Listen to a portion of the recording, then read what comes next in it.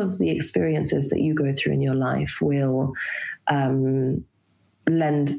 manifest in the way that you treat people, right? And in the ways that you empathize with other people. And I think that, for me, being a woman is one of them, and being a parent is another. Can we agree that leadership isn't based on title or position? I have created this podcast to talk to everyday people who lead in extraordinary ways in their everyday lives, both professionally and personally, in the hope that it will inspire everyday people like you and me to realize we are everyday leaders. Welcome to Everyday Leadership.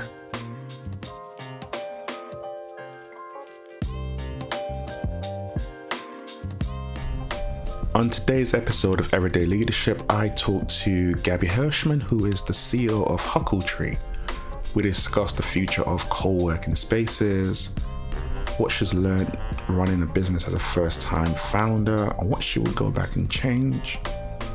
We discussed leadership and what that means for her, how they've been able to create an inclusive and diverse, truly diverse working community at Huckletree, what she's had to navigate as a woman in the tech world, and how she's been able to deal with being treated like a second-class citizen, why making TikToks is so important, and dealing with mum guilt, as well as so many other topics that you're going to find out as you listen to today's episode. And I'm sure you're going to be inspired as I was just listening to her story. Welcome to Everyday Leadership. Today I have the pleasure of talking to Gabby, who is the CEO of Huckletree. How you doing, Gabby? I'm good. How are you? I am good. I've been looking forward to this episode, to be honest, and this interview, because your journey is fascinating. It's definitely very inspiring, and you're someone that's been pivoting in a lot of different lanes over the last couple of years. So I guess the best place to start would be, for those who don't know, what is Huckletree? So Huckletree is something that has been in a kind of constant state of evolution over the past sort of 6 or 7 years. It started off as a pure play co-working business back in 2014, albeit with a very strong thesis that we were to curate our communities and bring the kind of best and most exciting entrepreneurs, startups, and scale-up businesses together. And I think over the past sort of 6 or 7 years, it's grown wings, as businesses do, and much to the virtue of the incredible team around me that has kind of come on board and joined me on the journey, to the point where today I'd say we're no longer a pure play co-working business. We are a home for entrepreneurship, with co-working being one of our products, but we also extend into education for entrepreneurs, acceleration, and corporate innovation. So 3 things that rhyme and that always make me sound very silly when I'm saying them, but all around the world of innovation and entrepreneurship. So in a post-COVID world where there's a lot of changes, especially around about office spaces, how has that impacted you and your business? Yeah, it's a really good question. I mean, obviously, we have seen, that lots of people and businesses, the first thing that they wanted to do when kind of COVID and lockdown happened was get rid of that office space line item on their P&L. And it's something that me and my team spent weeks, if not months, battling and fighting for, to kind of retain our members. But I think what we're seeing now actually is really interesting and exciting for us. It's that actually the bigger businesses now don't want to be tied into another 5 or 10 year lease. They don't want to be having to make predictions on, the headcount of their workforce so long out. And they want the flexibility, and they want to be around exciting, atmospheres and atmospheres of innovation. And so actually, I think for the co-working industry, and I've said this since the beginning of lockdown, the net result so far seems to be positive, which is a good thing. Okay, that's quite good then. So if businesses are shifting away from their traditional 5 to 10 year leases, then you see it as there's going to be an uptake more in the co-working spaces with people working remotely and just want to plug into a place for 1 or 2 days a week. I think it is about more flexibility, and it is about we're now entering into a world where more people are going to be working remotely, which means that companies can be more efficient with their workspace budgets. And I think one thing that we are seeing now a fair bit, is that a company of, say, 100 people aren't taking office space for 100 people anymore. They're taking office space for, say 50, 60 people, and having them alternate and optimizing for efficiency, but also for the minimum number of people that they need in the space on any given day in order to build culture, in order to have, working teams working efficiently together, etc. So it's just kind of opened our doors to a much wider audience, which is great because, for many years we've been looking to bring these bigger businesses into our fold.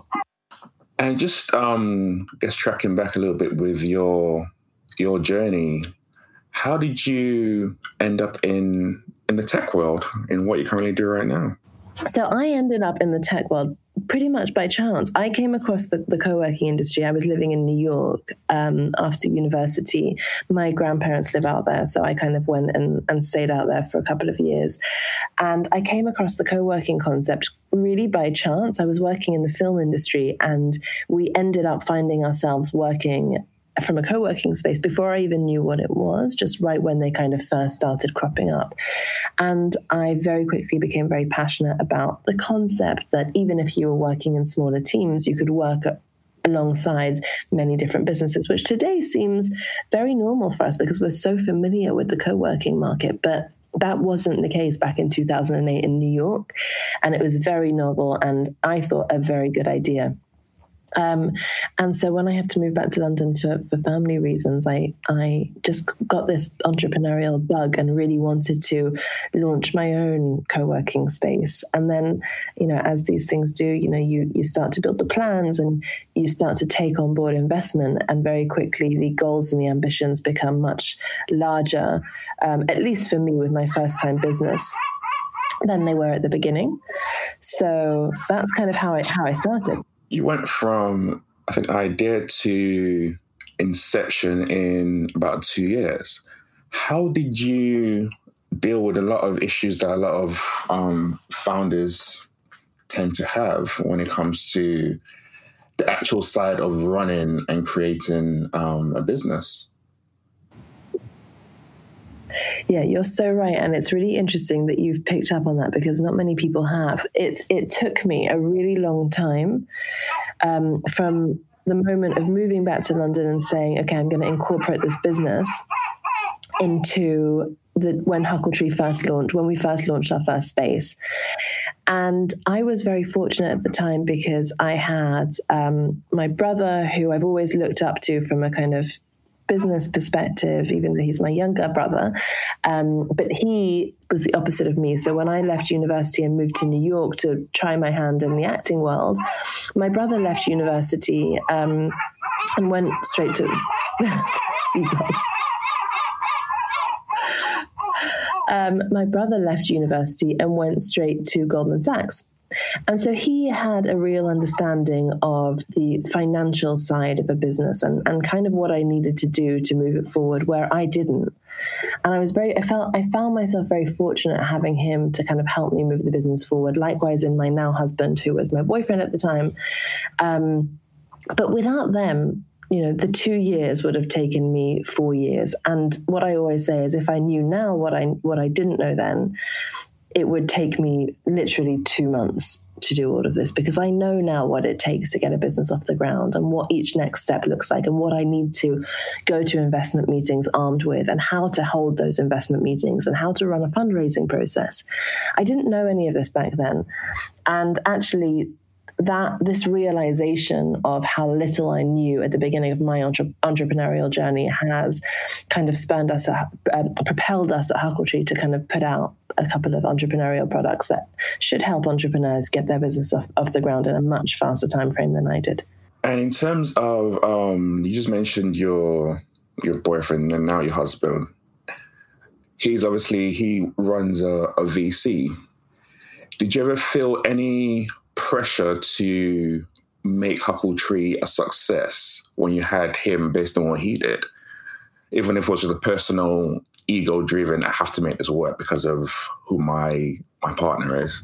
Yes, and I think that feeling is something that I kind of go through on a daily basis. So having a husband who's a VC has been such a positive for me, in the sense of the way that he supported me throughout my journey, but in the sense of he obviously sees so many entrepreneurs on a daily basis.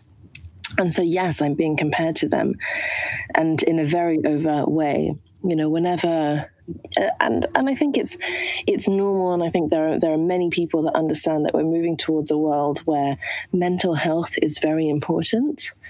But case in hand, so we are, as I told you, we're in France. We kind of moved here where my husband is from towards the end of lockdown to work from here. And I decided whilst we were here to take my 2 weeks annual leave. And for me, annual leave, even though I'm the founder and the CEO of a business, means I really, really want to switch off my phone. And I really want to just enjoy the time with my family. And yes, if there are important calls or meetings, I'll be there. But 90% of my time, I just want to catch up, catch my breath, sleep in, spend time with my kids. And my husband, I guess his entrepreneurs don't often show that side of them to him, even if I hope for their sake, they are enjoying a balanced life as well. So yeah, I am. Being married to a VC is a definite positive for an entrepreneur, but equally, I think there has been this side of it for me of always being compared to the other entrepreneurs in his portfolio, for better or for worse. And how did you go about raising your Series A with you and Andrew, your co-founder? So it's a really funny story actually. So I'd raised the seed round of 250K, and I'd used that to launch our first Huckletree, which was our kind of small first Huckletree. And then I kind of realized that if I was to grow Huckletree, I needed to bring a co-founder on board. So I met Andrew. I was introduced to Andrew actually through my husband. So again, there you go, a good positive of having a husband who's kind of in the ecosystem. And Andrew joined me in May 2015. And in our first week as co-founders, we went to see a building that we were kind of offered by a development company that would become our second space. Realized that we needed to raise the bones of 2.5 million, which is a lot of money, by anyone's standards. But for me, at that time of my entrepreneurial journey, felt like a massive amount of money.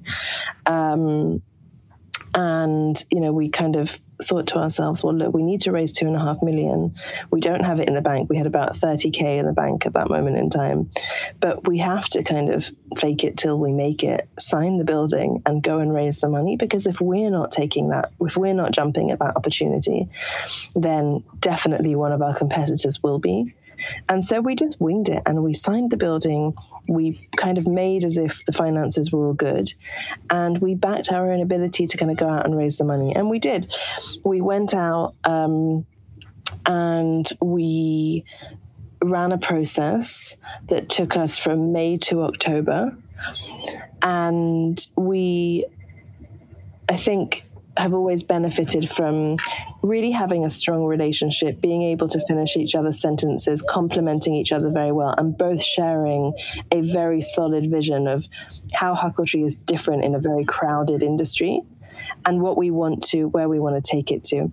And so we went and we ran this process, and it wasn't easy, but we were introduced, the jigsaw pieces started falling into place, and the first investor that signed on, brought another investor with them, et cetera, et cetera. So that was our seed round. And, to say that felt like a huge challenge for me back then would be an understatement. And what's funny is also in the same week as signing that first building, Andrew and I took each other for coffee and both announced to each other that we were to have our first babies, as co-founders do. So our first children were born within a week of each other in January 2016. Wow. Yeah. How did you and Andrew develop that chemistry that you just talked about, and you've taken it to a whole different level, having kids just having a week. And our second kids, by the way, who were born within 2 months of each other. We just, I think we got really lucky in being introduced to each other, because Andrew and I were very similar people to a certain extent, in that we are passionate, we're building a business that we're passionate about. We have a strong work ethic that matches each other's. And we're good people, I like to think. But equally, we like to have fun. And we like to enjoy our days. And, if that means a bit of balance, if that means having a great team around us, whatever it means, we share that passion and that enthusiasm. So I think we were just quite lucky in being introduced to each other. I was going to ask you, the first 250 that you raised, was that through friends and family? So, no. Well, part of it was, I think, a really close. First of all, my father was really generous and gave me a bit of money in the beginning, pre the seed round, to just kind of develop the concept a little bit. That he said, okay, this will kind of convert into shares, when you raise your round. So I don't want to kind of not mention the origins of Huckletree and not mention him.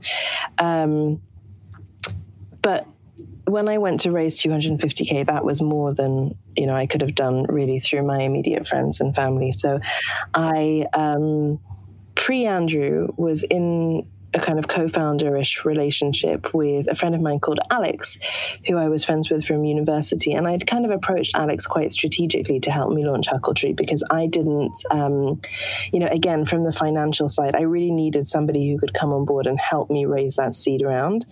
And Alex was kind of in the finance world and had access to many contacts that I didn't. So through Alex, we went and raised this seed round of 250K.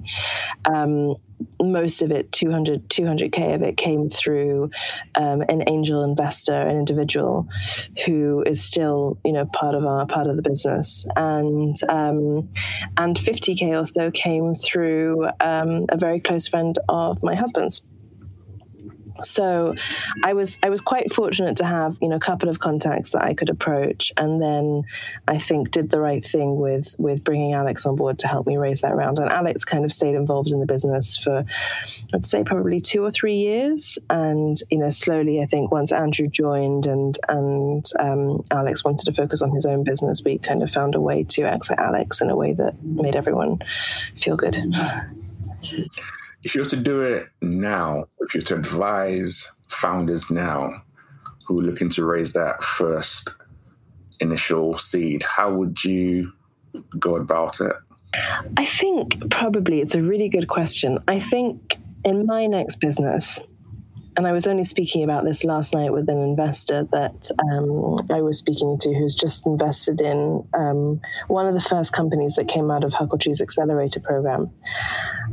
And what he said about them was they are very good at being scrappy and at building something out of nothing. And on kind of 50K's worth of investment, they'd managed to generate sort of 1.5 million in revenue pre-COVID. And then kind of, when COVID hit, everything's been on pause since then. But I think for my next business, I'd like to build a business that can start generating revenue and start having traction before I need to raise tons of money for it. Obviously, with a co-working business, that's harder because, I need to go and get a building and fit it out, and that's not cheap. But in my next business, I'd like to see some traction before I raise money. And I think that's probably the best way to make sure that you're raising on decent terms. Have you already got plans in mind? No, look, I don't have any plans in mind. I think it would be very premature, because I definitely see myself at Huckletree for, and all of us together, I hope, for the next kind of 3-4 years. I mean, who knows? But I do always, I keep a notebook of exciting businesses that I might one day like to start, just so I don't forget them when the time comes. So at Huckletree, you have managed to have a diverse workforce of about 60% women and 40% men, which is absolutely amazing. How have you managed to do that? So I love that you're getting all of these stats. You're right, and I'm really passionate about that, and I'm really proud of that. We're kind of 70 odd people on the team. Is very diverse in terms of male to female, but also in terms of ethnicity, religion, sexuality, age, and socioeconomic backgrounds, and nationalities as well. And it's something that we're all very passionate about, and we're all massive believers in that building a team that is representative of the world around us is the right thing to do and the right way to build a business.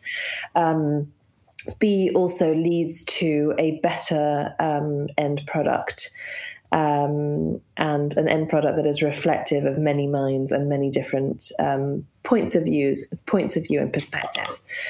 And I think that a lot of times entrepreneurs fall into the trap of saying, I can't build a diverse team because A, B, C, X, Y, Z. And I don't buy any of the excuses. I think that building for diversity is something that anyone can do, especially when you're fortunate enough to live in a city as multicultural as London is. There's really no excuse to not building a diverse team. And it's just something that we have done by virtue of making a point of it. So we have a whole strategy around it. But, one of the things is we won't close a recruitment process if we haven't seen one ethnically diverse candidate in the final round of that process. And I think when you look at it that way, and when you kind of put benchmarks in place, they serve as course correction. If you're going off course and you're not going to hit that, you have that benchmark in your mind and you veer back to it.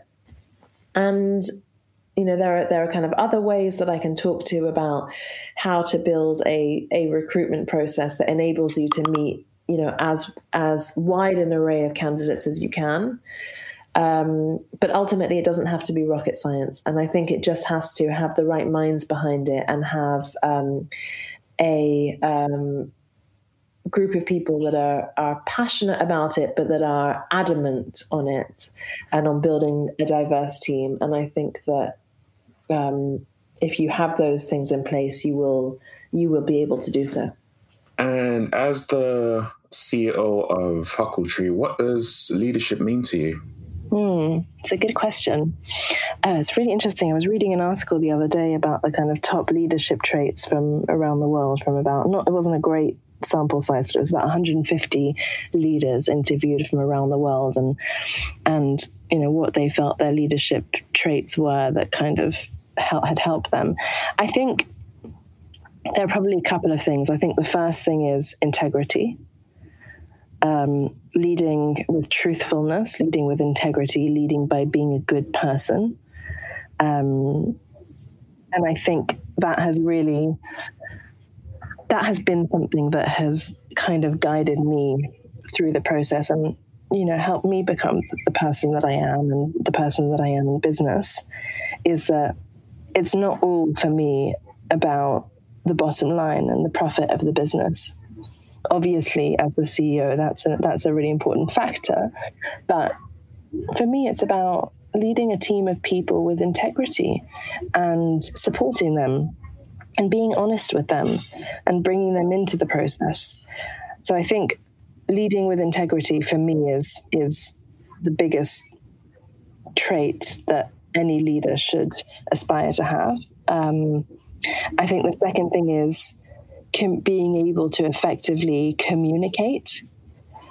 So it's great if you have all these plans and if you have a great vision for the business, but if you can't communicate to the team what these plans are, or why you're choosing to launch a specific product at a specific moment in time, or what your strategy is to get see your business through COVID, let's say, then I think you'll fail yourself as a leader. So if the first is honesty and integrity, the second is communication, and the third is being very clear in your ability to set goals for the company, for yourself and for the company. And I think without that structure and without that direction, it's very hard to lead a business. So those are the three things that I optimize myself for: integrity, communication, and goal setting. And I'm aware that I will fall down in other areas. Something that you just, one of the first one you touched on, integrity. I read somewhere that when you were raising your Series A, you felt the need to declare that you were pregnant, even though, like you mentioned, Andrew was at the same time, but he didn't. Why did you feel the need to do that? Yeah, it's funny. And I guess, look, there is still this... The fact is that I was going to go on maternity leave for a few months. And I ended up taking 10 weeks, which is nothing, and which I regretted. And Andrew wasn't. Andrew is the secondary caregiver and I'm the primary. So, maybe he didn't need to, and I did need to tell them that this was going to be happening. And that is just the way that that it is for parents. Mothers still go on maternity leave. Have you faced any barriers then as a woman and as a mother in the tech world? It's a good question. I haven't. I think maybe it's just due to the people that we surround ourselves with in the business. And actually my investors at that time, when I told them, they couldn't have reacted better. They were so, it was almost like it was a non-event. And they were thankful that I told them, but, also kind of telling me that I didn't need to. And I think I really, really respected that. And that reaction is something that has just kind of paved the way for my relationship with that particular investor over the years, and has kind of built a really solid foundation. So his reaction, I think, was really just made me feel really comfortable. So I was very fortunate in that respect. Sorry, I'll backtrack a bit. There have been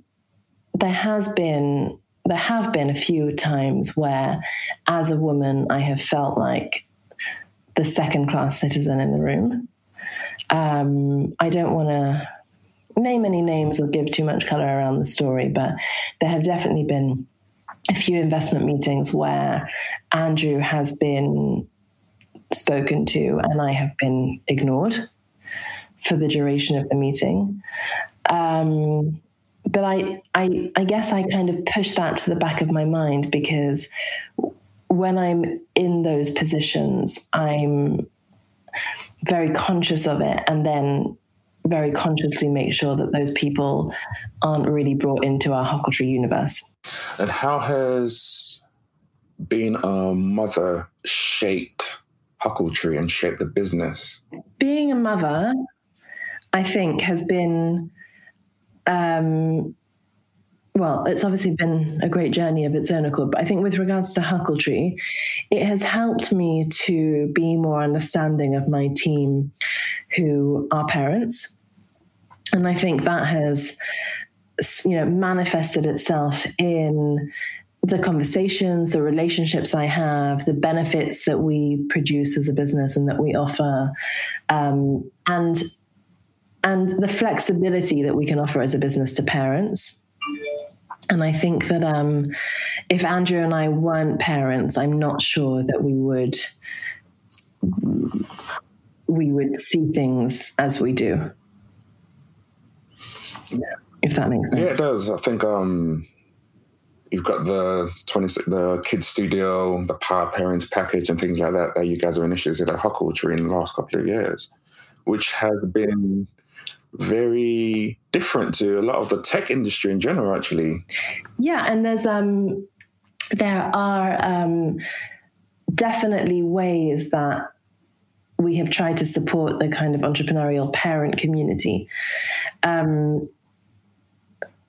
Definitely. But I think that I am probably prouder of the ways that we support our team members who are parents, because I think we've really done our best to kind of demonstrate that support. And I think it's probably felt throughout the company. So we have one of the things that we do, and this is kind of back to your question on kind of building a diverse team, but also ties into this question, is we have a committee, a culture and diversity committee, and we meet. There are representatives from across the business, so from different locations, different geographies, different demographics. And we kind of meet, virtually for now, every 2 weeks. And we discuss all sorts of things across the business, from hiring to our D&I strategy to how we support parents, etc. And, we have probably half of the people on the committee are parents. Or at least, a significant number of people on the committee are parents. And so I think that, being parents, all of the experiences that you go through in your life will manifest in the way that you treat people, right? And in the ways that you empathize with other people. And I think that, for me, being a woman is one of them, and being a parent is another. So it's definitely been an important part of the business that we're creating. So how you managed to deal with the guilt that comes managing a business and being a mother at the same time? Oh my God, yeah. Well, you know what? I tell you what, I don't have guilt when I'm at work, because when I'm at work or when I have to get up early to go to work, etc., I rationalize it by saying to myself, I am showing my boys that a woman can lead a business, that a woman can work as hard as her husband or her partner, that the father doesn't have to be the sole breadwinner, etc., etc. And for me, these lessons are, really important lessons that I want to bring my children into the world with. And also, I don't feel guilt because, from a financial perspective, what I earn contributes to our household. And so, it is in my children's best interest that I work. But when I'm at home, I feel a lot of guilt. So if I'm at home and it's a Sunday and my two children are awake, if I'm not with one, I'm with the other. And if I'm not with either of them, I feel guilty. So that's something that I need to manage, because what that means is that I never get a waking second to myself, and it's exhausting. So I'm trying to reframe my mindset. Like the other day, I was questioning, we're in France, I've taken these 2 weeks as annual leave, and my husband, jumps on his bike and goes down to the beach in the morning and goes for a swim. And I was questioning, do I want to do that? Do I take my older son with me, or should I stay home and be with the baby? What should I do? And I just caught myself doing something which I think is really good, and saying to myself, Gabby, what do you want to do right now? And so I did whatever it was at that time that I really wanted to do, that wasn't what I felt I should do, for the kids. And I'm trying to do more of that. That is so crucial, that point that you just made there. Obviously, I'm a man, so I can't 100% relate to that. But I know, having a conversation with my wife as well as other females, that's something that people talk about, that they don't have time. Mothers especially talk about they don't have time for themselves. And even that battle between the two kids and who she's spending time with and all that kind of takes that me time away. So as someone who leads a company, as someone who models integrity, how much time would you say is important for you to have for yourself? Well, I don't know. I mean, I think that I definitely, the evenings when the kids are in bed is like a kind of haven for me. And I really use that time wisely. And sometimes it's I'm going to do a bit of exercise. Sometimes it might be I'm going to try and go for a walk, or I'm going to watch a mindless TV show, whatever it might be. But I think that, I think part of it is I have young kids, and ultimately the majority of my free time is going to be spent with them, and I'm more than okay with that. But I think on any given day, if I don't have a solid hour to myself at some point during the day, then I kind of go to bed feeling a bit frazzled and feeling a bit exhausted mentally and physically.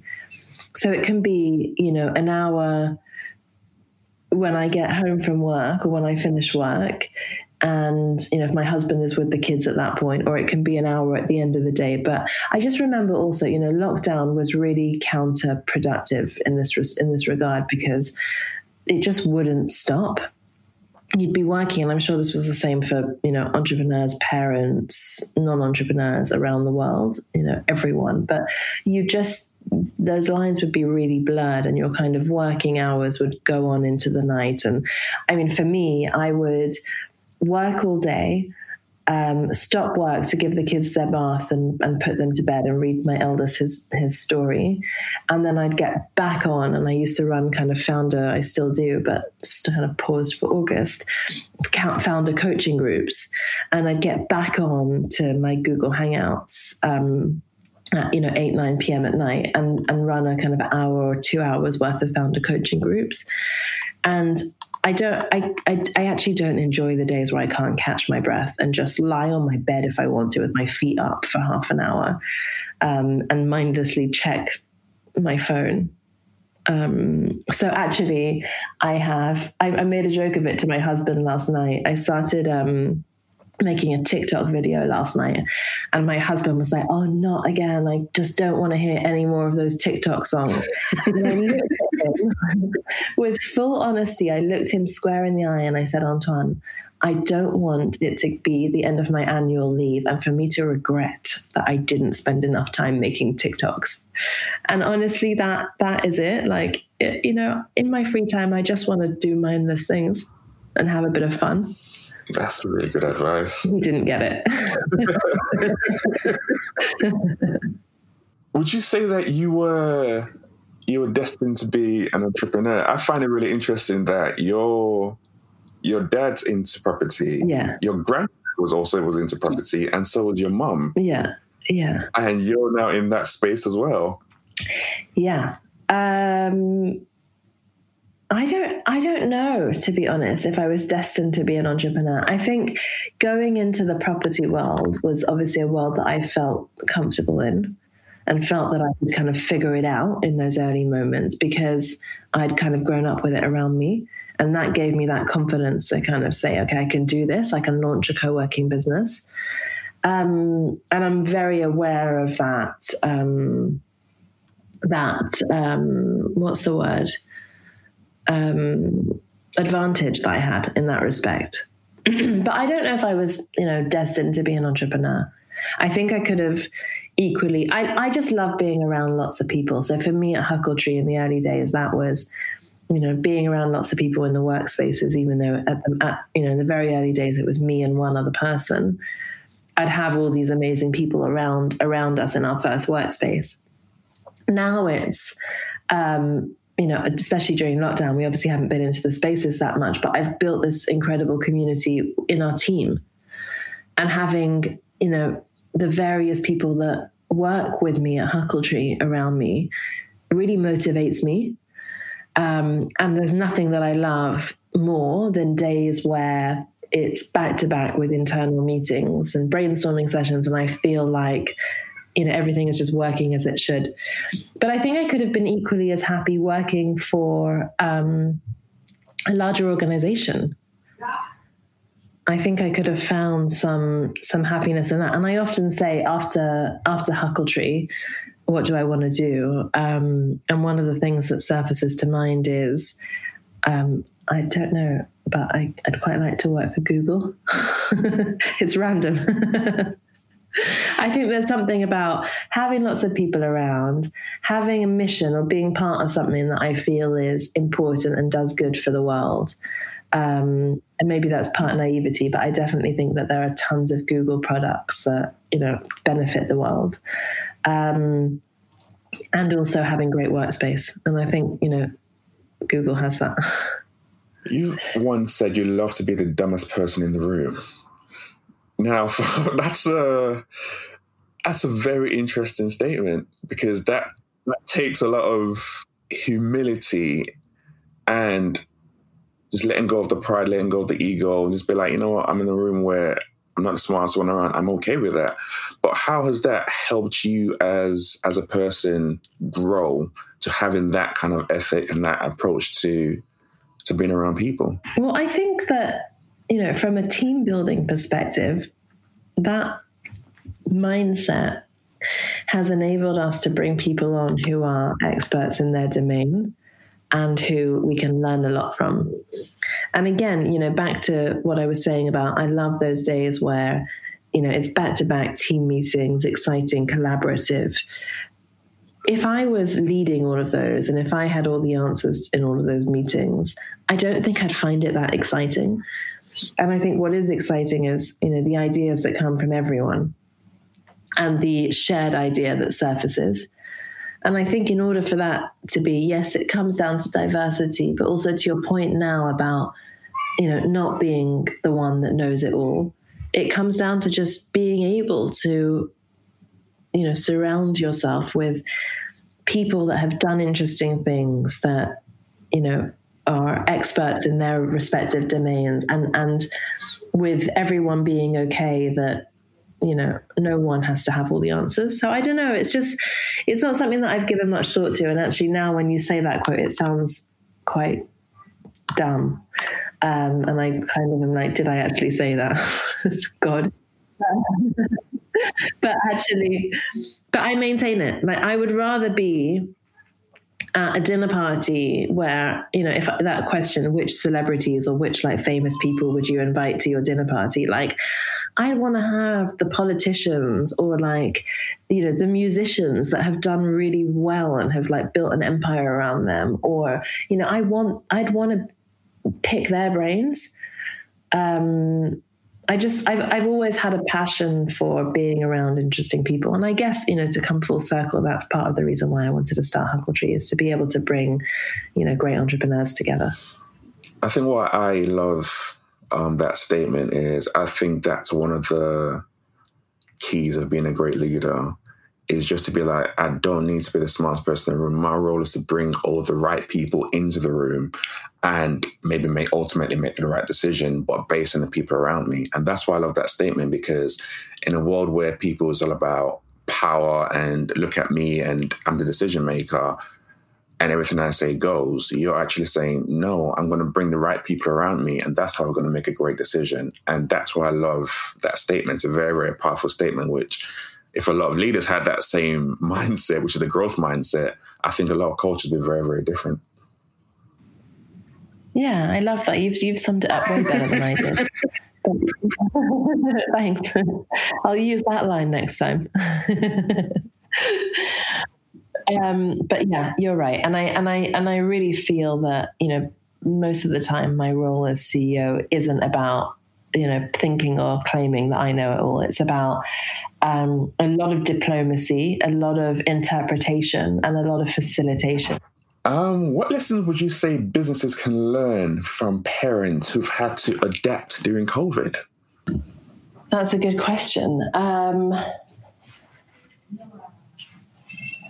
don't know. I don't know the answer to that. You've got me stumped on that one. Because I'm thinking about how a lot of parents, for example, have had to still cope with their partners being at home and still look after their family as well, and how they just want to turn around and still be productive. So on that flexibility side. Yeah. Yeah, I think you're right in that the world has undergone this mass experiment over the past sort of 5-6 months on working from home. And all of a sudden we all realize that actually we can give more flexibility to our teams. We can support them if they need to work remotely, some of the time, part of the time, all of the time in some cases. But I also really, really feel that, there's a kind of world of businesses where culture is so important. And obviously Huckletree comes into that. And, most of the businesses, I would say, in the kind of tech innovation worlds kind of come into that. You're building a product or a service, but you're building a culture and you're building a mini world of your own. And I don't think that, at least I don't believe that you can build an incredible culture if everybody is working remotely the whole time. So I think flexibility is good, but you equally need to be able to bring people together as well. So true. So I'm going to come to the end shortly, but before we do, I'm going to ask you a couple of quick fire questions. Yay, okay. So you are self-proclaimed adrenaline junkie. Yes. What are your top 3 adrenaline activities? Oh, so funny that you asked this. So yesterday, my husband took me on a scooter, and it reminded me of the time where a friend of mine brought me from upstate New York back to the city on the back of his motorbike. I think being on the back of a motorbike or a scooter, for me, just feels free, and I love it. And I think it's one of the things that I love the most in the world is just listening to music on the back of a motorbike. Random, but true. So that's the first one. The second one, I don't think I'd ever do it again, but I loved when I jumped out of a plane.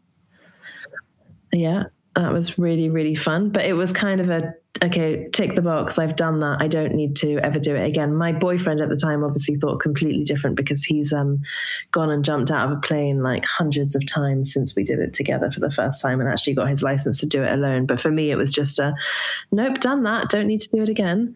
But it was really fun. And my third one, I always have a great memory of. I used to travel a bit when I was younger, and obviously in the pre-COVID world. And one of the places that I found myself going to quite a lot was Venezuela. And in Venezuela, there was this. We had a man called Israel, and Israel used to take us on these walks along the beach and up kind of cliffs.